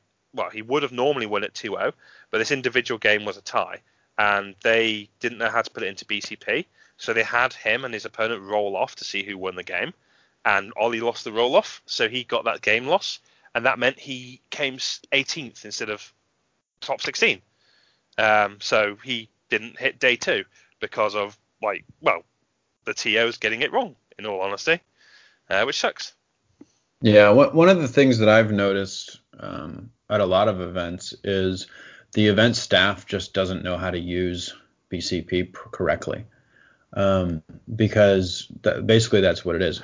A game tie in a match, like if you get 2 wins and a draw, the game tie doesn't enter into your final score at all because a game tie is not a tiebreaker, only game losses are. So that should have been a 2-0 victory. And that's just according to the event rules. That's how the game works. But if you don't know how to use BCP and you think that a draw should be entered in for some reason, then you might make that kind of a mistake. So one thing that I would definitely like to see in the future is that the tournament staff kind of understands how their tournament software works. I mean, particularly, I'm a fan of BCP because all the data gets out there and it's all published. But I know this is not the first event that there have been issues with whatever program they've been running. I know that Scotland had some issues because they didn't know how to do ties with that program either. So, I mean, to me, that's pretty important because it can sort of ruin people's day. Like, that's really unfortunate for Ollie. And I mean, nobody wants to see that happen. So I guess I would kind of challenge the event staff to have a little bit of a better understanding of how everything works. I can assure you that BCP does everything that it needs to do for this game. Unless there's like actually a problem with the system and it's not working or something, like it's fully functional. So it's always annoying to me when people say that, it didn't work or they couldn't do this, because usually it's user error. That's just kind of frustrating because I would like more people to use BCP because it's, so easy to track the data, but it just takes a little bit of, training, I guess, on it. And maybe that's something that BCP can do in the future, is show, maybe have more videos about how to use it, or maybe that's something we should do. I'm not sure, and hopefully that'll improve in the future. Yeah, I think one of the biggest things, people have to be cognizant about is, people are taking time out of their schedule, away from their family, spending some money to travel to these events. And so trying to give them the best experience possible is paramount, regardless of they win or lose. And I think when, it's really easy to blame the hosts of events or the TOs and stuff like that. And to a certain degree, like, yes, some of their decisions do matter. But I think, we kind of talked about this earlier, is we can look for more clarification from Games Workshop in regards to how certain things should be done. The fact that we still have conversations on how ties work, or, there are changes being made to event packs because people aren't really sure on how to proceed given numbers, is something that I would like to see Games Workshop take the onus on, rather than, blaming BCP or maybe even the TOs of events. Yeah, I mean, that's true. I would love to see a event pack that scales based on the number of players. I mean, I know that the SoCal Open had an issue where, the official event pack is a 2-day event with a cut to a top 16.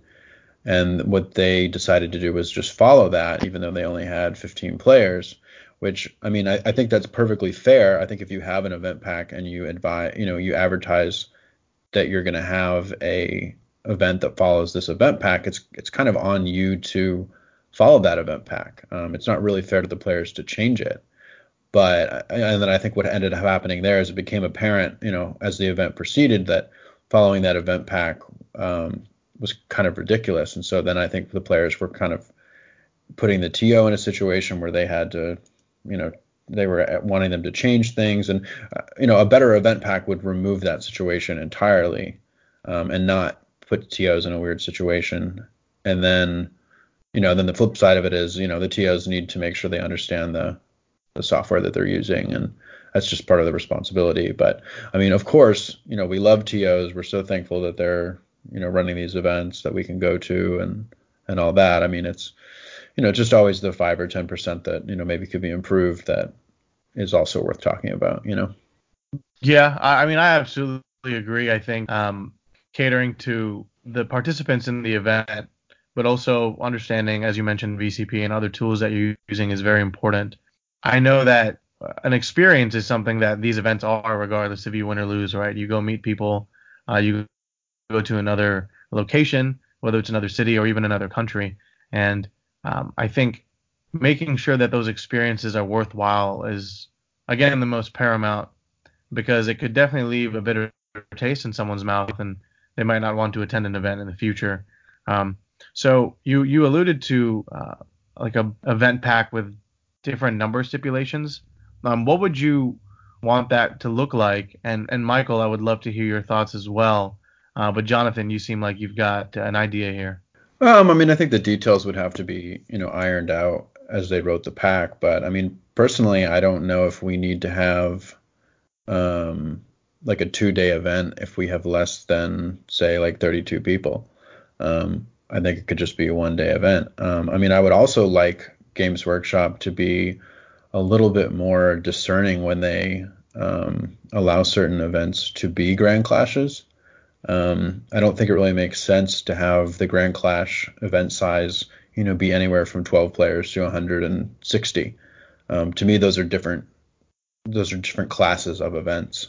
And I mean, not to take anything away from anyone that goes to any of those events. It's not really their fault that the event is so small. But I mean, if this is the ultimate competitive Games Workshop game, then I think that there should be some kind of differentiation between those event sizes. I mean, even using my example, like, winning a 40 something person event is a little bit different than winning a 114 person event like Mike just did. So, I mean, to me, it would be cool if there were more classes of events, or even just something in the packet that says if you have under 32 players, you do this many rounds. If you have under 64, you do this many rounds, that kind of thing. And then a TO can say, well, this is how many players we have. We're going to do this format. And it would just be in the packet, and they would just follow it, and it would remove a lot of the questions that they have and avoid them changing things mid-event, which I think is the main thing that you want to avoid, because it's just not really fair to everyone that goes into the event thinking one thing and then it changes. Yeah, pretty much agree with that. I don't think there was anything else in the event pack that was too ambiguous that needed sorted out. It was just so. Yeah, to clarify, based on amount of people, so like that SoCal situation doesn't happen. But also, yeah, like, I say make it better, but what they actually ended up doing for the Grand Clash, where it's a top 16 cut, that's what I think all the players want. Like, we don't want your results to carry over from day one. Actually make the top 16 cut a separate tournament. Seed it if you want to. So, maybe the top 2 players even, get a bye or something.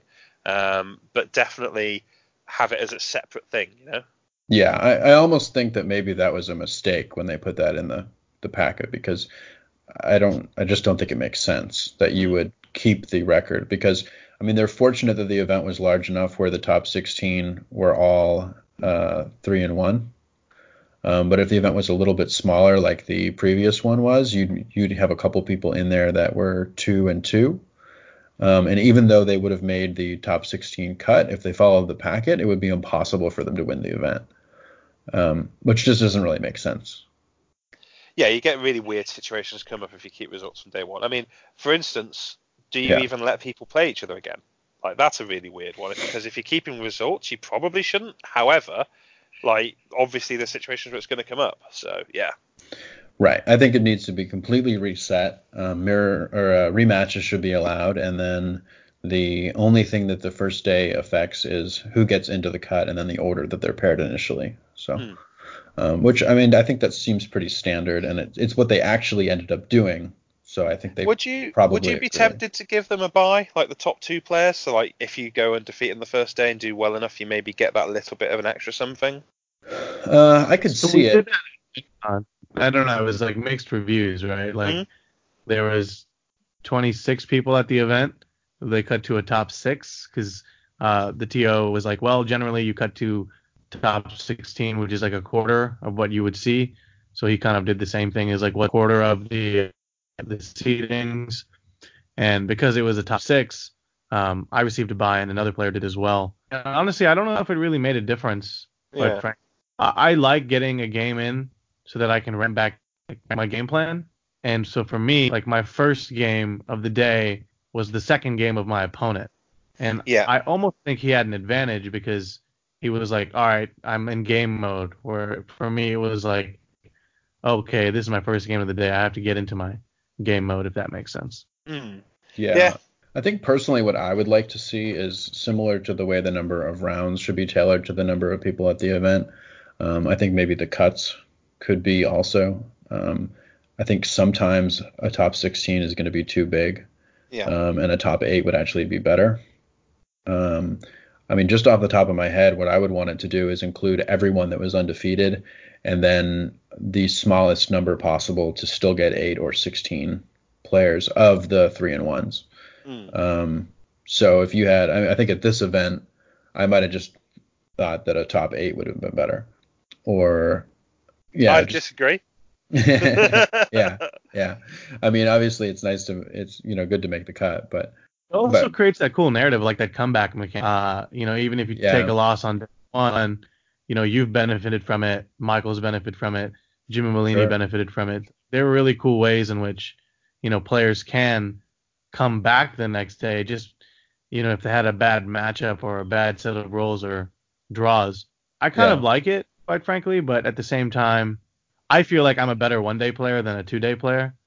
So, I mean, it could go either way, but I think it's a really cool opportunity for players who don't have everything go their way, come back on the next day. I think Neil, the first winner of the 2-day Grand Clash, the one in July, he'd also dropped around in his first day as well. Mm-hmm. Yeah. I mean, and maybe this event was probably big enough to require 16. I think the previous one, because I think when you get to the point that you're including everyone that goes 3-in-1, then that starts it just seems like a little bit of it just seems too big to me. The previous one was weird because the previous one was 5 rounds. Mm-hmm. So the previous one had everyone who went 4-in-1. Okay. Yeah. And then I think it ended up with 2 people who went 3-in-2, and the 3-in-2s are probably what you want to cut out. But one of the 3-in-2s only got in because I think it's because Tony dropped. Tony Field. Right. He didn't have time to play the second day. But yeah, there would have been at least one 3-in-2 that got in naturally, which is yeah. It just seems kind of strange. I mean, obviously, if that's the format and the player gets in, then more power to him. To me, I thought top 8 at Nova, which was about 48 people, that seemed reasonable because I believe it was 5 undefeated, or there were some ties in there, so it was kind of weird. And then we had, I think, 3 people get in with a loss, and to me, that's a reasonably good ratio. And now that I think about it, the event that just happened, I think with 16 that is pretty good because I want to say about a quarter of the 3-in-1s got in. Yeah. Which I think makes sense. I think I was thinking of the previous one where everybody that lost a game, that only lost one game, got in, and then a couple people that lost 2 got in, and it just seems like you're doing a lot of work at that point. Like, just seems unnecessary. But yeah, I would like to see more grand skirmishes. I think there's been one, and from the conversation we've had with TOs, and then with some of the packs going around and being leaked online, if events like SoCal or Tabletop Scotland, who don't have the numbers for a Grand Clash, make it a Grand Skirmish. At least make it an event where people can go get cool prizes, play a game they enjoy, and even get. I think Grand Skirmishes have their own trophies, but a Grand Clash should be a rare event. It should be a large event, and even though there is I guess it's harder for us in the U.S. to get those numbers. I mean, like, look at LVO and Adepticon. We can do that at some of the bigger events. And so if there's only 3 or 4 Grand Clashes every year, I don't necessarily think there's a problem with that. Because if you really want to win one, you still have 3 or 4 shots. But if you're just out there to go have some fun and play some games, then a skirmish could better suit your needs. I agree. I think more of those would be good. I would be fine if we had less in the U.S. because it would probably help people consolidate them as well. Like they could plan to travel to the big 3 every year, something like that. Yeah, we don't have an awesome train station or train system like the UK. Yeah, we need Elon Musk to get on that, right? Or have $25 flights from Poland. Yeah. To Nottingham. Yeah. That geeks me out. So I think we've talked enough about tournament thoughts. Solid points all around, and definitely something that has potential to be better. But great improvement since Night Vault for sure. Michael, I know this is something that you really wanted to talk about, which was the Masters. As we know, the Masters is being held at Nova in 2020. It's going to be, we're not really sure actually what some of the details surrounding it. The impression is that if you've done reasonably well in competitive events, you'll probably be invited. What are your thoughts on it being in the U.S.? What are your thoughts on it in general? Do you think it's good for the game?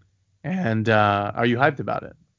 So first off, thoughts of it being in the US. I mean, obviously, part of me is mildly frustrated it's not closer to home. I'm going to have to pay tickets and stuff like that. But at the other end of the spectrum, wherever you host it, people are going to have to travel to get to it. I suppose you could make a case for, because the UK has a bigger scene, there's potentially more people that have to travel to it to be in America. But to be honest, I genuinely I kind of feel like I'd like them to try and grow the game in America, and I think this might help do that. I'm not sure if that's actually going to happen, but I hope it does. Well, I guess we'll have to see. I'm looking forward to just traveling to America and seeing the place. I've never been to the country before. I realise it's a very big place, so I'll only be seeing a very tiny sliver of it, but still, that'll be cool. It'll be nice to see you both. I mean, I've seen Aman before, but we didn't have much chance to chat in person. Or drink. Yeah, exactly. So that'll be good. Yes, overall, I'm actually mildly happy. I mean, it's going to hurt paying for flights and accommodation, but I'm going to suck it up and I'm going to go. But do you think it's cool to see it all over the world, like next year or in 2021? What if it's in the UK or Spain or in Germany? Do you think that would be a cool event? Because if it was in the UK, all of our UK or US Grand Clash winners and people who qualify through other means would have to pay for flights too. So you're right, people are going to have to travel. But I think it's kind of cool that there's a sort of prestige with it, that it's in a different location. If it is, I'm not sure if it will be, but every year. Wouldn't that be cool? Yeah, no, I like that. I think it'd be nice if it travelled. And I think you've picked probably the two other most likely targets, the UK and Spain. Spain have apparently had a ridiculously big tournament recently that I've heard very little about, but I heard it had something like 100 players or something. Yeah, I think so. I think they got to about 100. So that's pretty cool that they were able to get that many. So I'd love to kind of, I'd be happy for it to be there as well. Maybe I know there's a few dedicated players in Australia, even though their scene isn't quite as big. Maybe it'd help get their scene going if we hosted it there. Although I suppose if their scene's not very big, it's a bit of a trek for everyone to get to Australia. It is quite down under. Yeah, that would be a lot. But I think that I understand that it'll be difficult for a lot of UK players to make it to Nova, but I think that Games Workshop probably recognizes the quality of an event that Nova is. I mean, it was my first year last time, and I thought it was great. And I would recommend anybody travel to it. So I imagine that's a big part of why they chose it. And then on the flip side of that, if they have the next one, say at Warhammer World, which I think would make a lot of sense, I would be excited as a U.S. player to, finally make the trip there, if I was able to qualify for it. However, we do qualify for it, which I really hope they'll give us more information on soon. So right now, I believe the only official way we know to qualify is to have won a Grand Clash. And they said in their announcement, I had a look at it again recently, they said, current and previous Grand Clash winners, which seems to imply it doesn't seem to matter when you win the Grand Clash. So even Shadespire people, with trophies from then should still be able to make it to Nova. Yeah. I do wonder though for the next one, I would imagine that you'd have to have won something since the previous one. That would make sense to me, yeah. Yeah. So it'd be interesting to see how it evolves. The other question, so there's so many questions, because so this isn't official, but we've seen, and so this isn't official, but it's fact, that store kits give you a code where you can get a chance to get entry to Nova if you win. So that's going to be one route to get through, isn't there? Right. I really hope we hear more about that soon. Exactly, because a lot of the comments surrounding it, due to the lack of clarity, is well, can people just farm events? And is that good for the game? Is that good for your meta?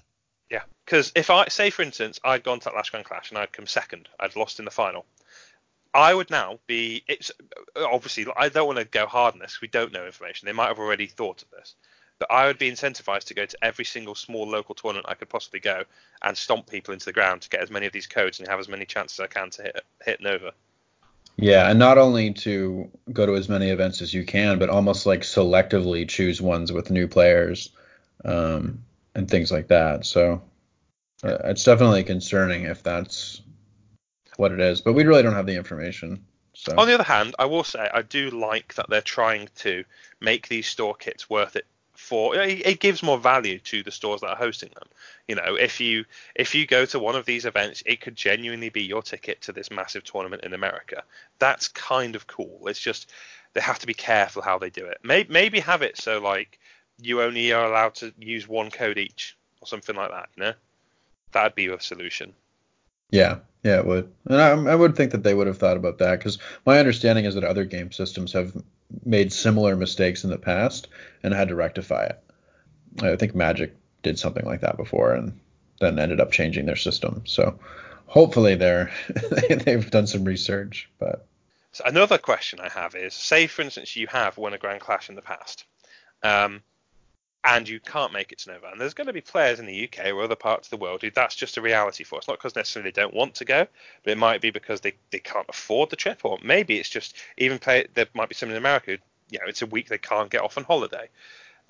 Are you allowed to trade your entry to someone else? That's an interesting question. Probably not. Hmm. I think maybe if you got like a lotto ticket type of entry, Yeah. then maybe. I doubt that as well. I think if you can't go, the only reason you're going is because you're at that level where you won an event.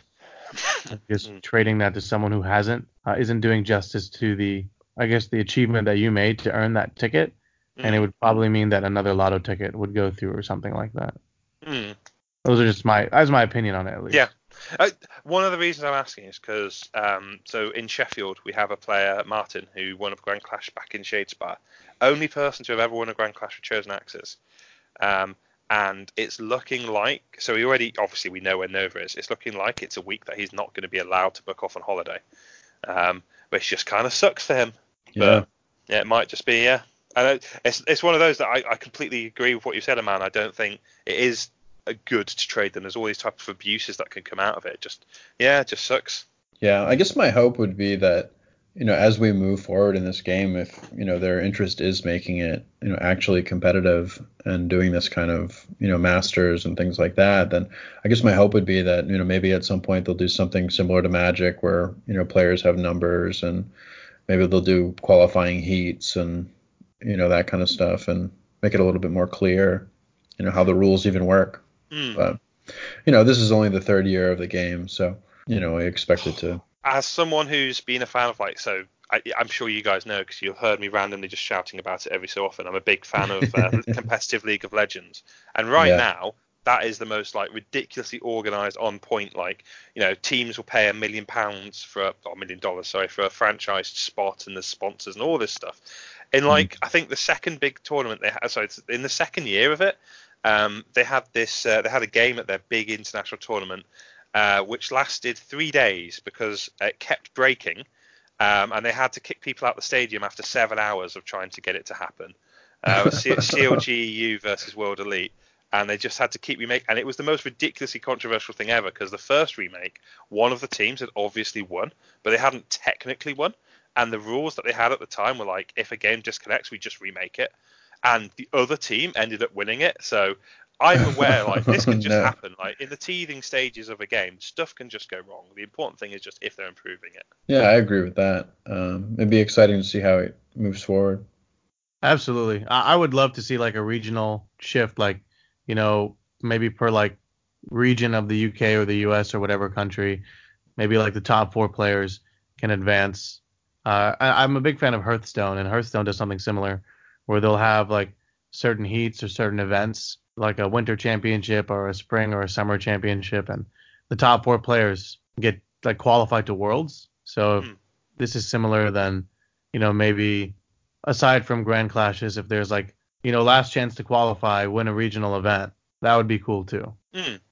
I've got a question for you guys actually. Do you think they'll do a feeder tournament for Nova? So say, for instance, they have the official kind of you get entry, if you're a Grand Clash winner or you've got one of these codes tournament on the last 2 days, but for the maybe 2 days before that, they have a separate, you can come, this is your last chance to get into that tournament Nova thing. That would be my hope, is that I assume there's going to be a normal Grand Clash at Nova as well. and maybe like skirmishes or something. I really don't know, but I think like the ideal setup for me would be have a grand clash for anyone that did not qualify, and have the top 2 or 1 or what, have a certain percentage of them, especially the winner, be allowed into the Masters the next day. Yeah. That would be really, really cool. I think that would be really exciting for everybody. Yeah, because that's the way you do grow the local scene, right? Yeah, the scene that you're hosting it in. To be honest, I know this kind of technically goes against like my awesome position of I've got in, but honestly, I'd be happy if it was more than just the person who won. Like if that's just that feeder tournament, it's like we've got 8 spots left, the top 8 players from this go in. I think that would be really cool. Yeah, it'd be like a last chance to qualify kind of thing. Yeah, It'd be really cool. Obviously, I really hope they stipulate that people who already have entry can't go in and just try and block everyone else. Well, I think I mean, that is an interesting point, because like in theory, like if you win the next Grand Clash, you just took a spot from somebody else. So that's actually something I'm genuinely concerned about. Like, I suppose it's just we need more details, but like there's a big Grand Clash in January, and I want to go because I enjoy playing this game and I want to play it competitively. But am I just going to be? Obviously, odds are I don't win, but I'm playing to win. Like, right. Am I potentially just denying someone else like this place? Yeah, I mean, I know that other Grand Clash winners have talked about that before. Like, maybe I don't want to travel to another area and then attempt to win because I'll just be taking a spot away from somebody else, if that's how it works. So, yeah, I think it'll be interesting situations they have to navigate as it moves forward. I think if you want to play the game and you enjoy playing it competitively, then just play it. If you happen to win more than one, then it is what it is, right? I think the whole point of the game is to play it at a competitive and respectful level, and you don't ever want to get to a point where you're maybe purposely playing worse just so that another person gets a shot. I mean, at the end of the day, you're here to play a game, and your motive is to win. Like when we talked about it at the Dallas Grand Clash, Jonathan, you said, my goal is to win, and even though I want you to win, if we play each other, I'm going to do my best to beat you. And I think that's the mentality everyone should have, is you should do your best to beat the other person. And if you happen to win more than one Grand Clash, then maybe it just further solidifies why you deserve to be there in the first place. Yeah, I agree. And it's also just probably kind of cool to be that kind of like a boss at the end, where you're like, they have to beat you to get through it. But I don't know. I don't think there's anything wrong with it. It'd just be interesting to see how they would handle that situation if it did happen a few times. But I mean, honestly, the chances are pretty low that too many people win multiple events like that. So, Yeah. I mean, the most right now is 3 with John Reese, and he's been to, I don't know, like 8 or something. I think Jay's got 2 as well. Yeah. And then Dean Bills from the US has 2. Nice. Correct. Stuff too. So. Yeah, if you count the team tournament, yeah. They do, apparently. Yeah. I think they should. Yeah. It's really cool. But enough about the Masters. I guess we're waiting for more details there. I do want to give 2 shout outs to 2 listener questions that we kind of answered through the natural conversations. But Jared Johnson from the Battle Mallet, he asked about the mirror match, so we went into that quite in depth. And then Max Bernstein from the Battle for Salvation podcast asked what would happen if you didn't get the 3 objectives, which I feel like we covered as well. So lastly, are there any kind of comments or questions or topics you'd like to bring up before we close out the episode? So I'm hyped. So from the spoils we've got, I say spoils, from like leaks we've got, it looks like Snarlfangs are coming out this month. And I say this month, we're just in November, aren't we? Yes. And it looks like we're also getting the Dreadfane Warbands as like official separate releases, which I think means we'll be getting neutral cards for them. Like there's a whole bunch of reasons that point towards that. So that would be 3 expansions worth of neutral cards, if all that is correct, which is, we'll be playing a new game again. So I'm really hyped and I'm really excited to see what happens with the game, especially with the Hunter stuff, but also with all the other keywords like Quarry, Poison, and Lost Pages. I think it's going to be an interesting time. And the gift pack too. That's been announced as well. Yeah. Yeah, I think what was on the leak was the Snarlfangs, the Dreadfane box, and then something called the gift set, which may be the universals from, if there are Dreadfane universals, but I don't know if we just don't know. I do have a question for you, Mike. Given the way the meta is now, what sort of things do you hope from the new universals and maybe the Snarlfangs? Or I guess I'm just wondering, what are you looking forward to, or what would you like to see in the, that's coming out this month? I just want to see more interesting kind of weird build around me shenanigans. So that's why I kind of like Poison and Lost Pages. I love keywords like that, and I love building around crazy stuff like that. I also, this is going to sound crazy for me, but I'd like some just good pure aggro objectives. I think like right now, weirdly, the best aggro objective in the game is Path to Victory, and it's not really, it's a flex objective. I think maybe you can punish Grimwatch and stuff like that if you have kind of, I don't know, an equivalent of an advancing strike or something like that. So I'd like to see some cards like that. Cool. Yeah, I think that would be helpful. Because right now we pretty much have strong start. And yeah, basically the other one you mentioned. So cool. I think that was my last question. Anything else you want to add, Amon? No, that's really it. I'm looking forward to that meta as well, and hoping things change and there's some really cool ways to play. I'm really interested to see how the Snarlfangs perform. I think there's a lot of hype around those models, so that's pretty exciting there. But overall, just thank you so much for joining our episode, Michael. We all get along great, and we always enjoy talking to you, and having you as a guest here. I think the content was awesome today. Oh, it's been a pleasure being on. Yeah, I think you're the first person to be on it twice, so it's good to have you back. This is the first podcast I've been on where everyone's going to Nova. Yeah, that's true. Oh, that's right. Boom. All won Grand Clashes, so exciting. All right, everyone, that is it for this episode. If you have any feedback, questions, or comments, please let us know on Facebook at Path to Glory Podcast. You can follow us on Podbean, and that's where we'll be putting the show notes as well. You can also rate us on iTunes, and we just want to thank you for listening, and we wish you the best of luck on your path to glory. That's where you say nice, Michael. Nice.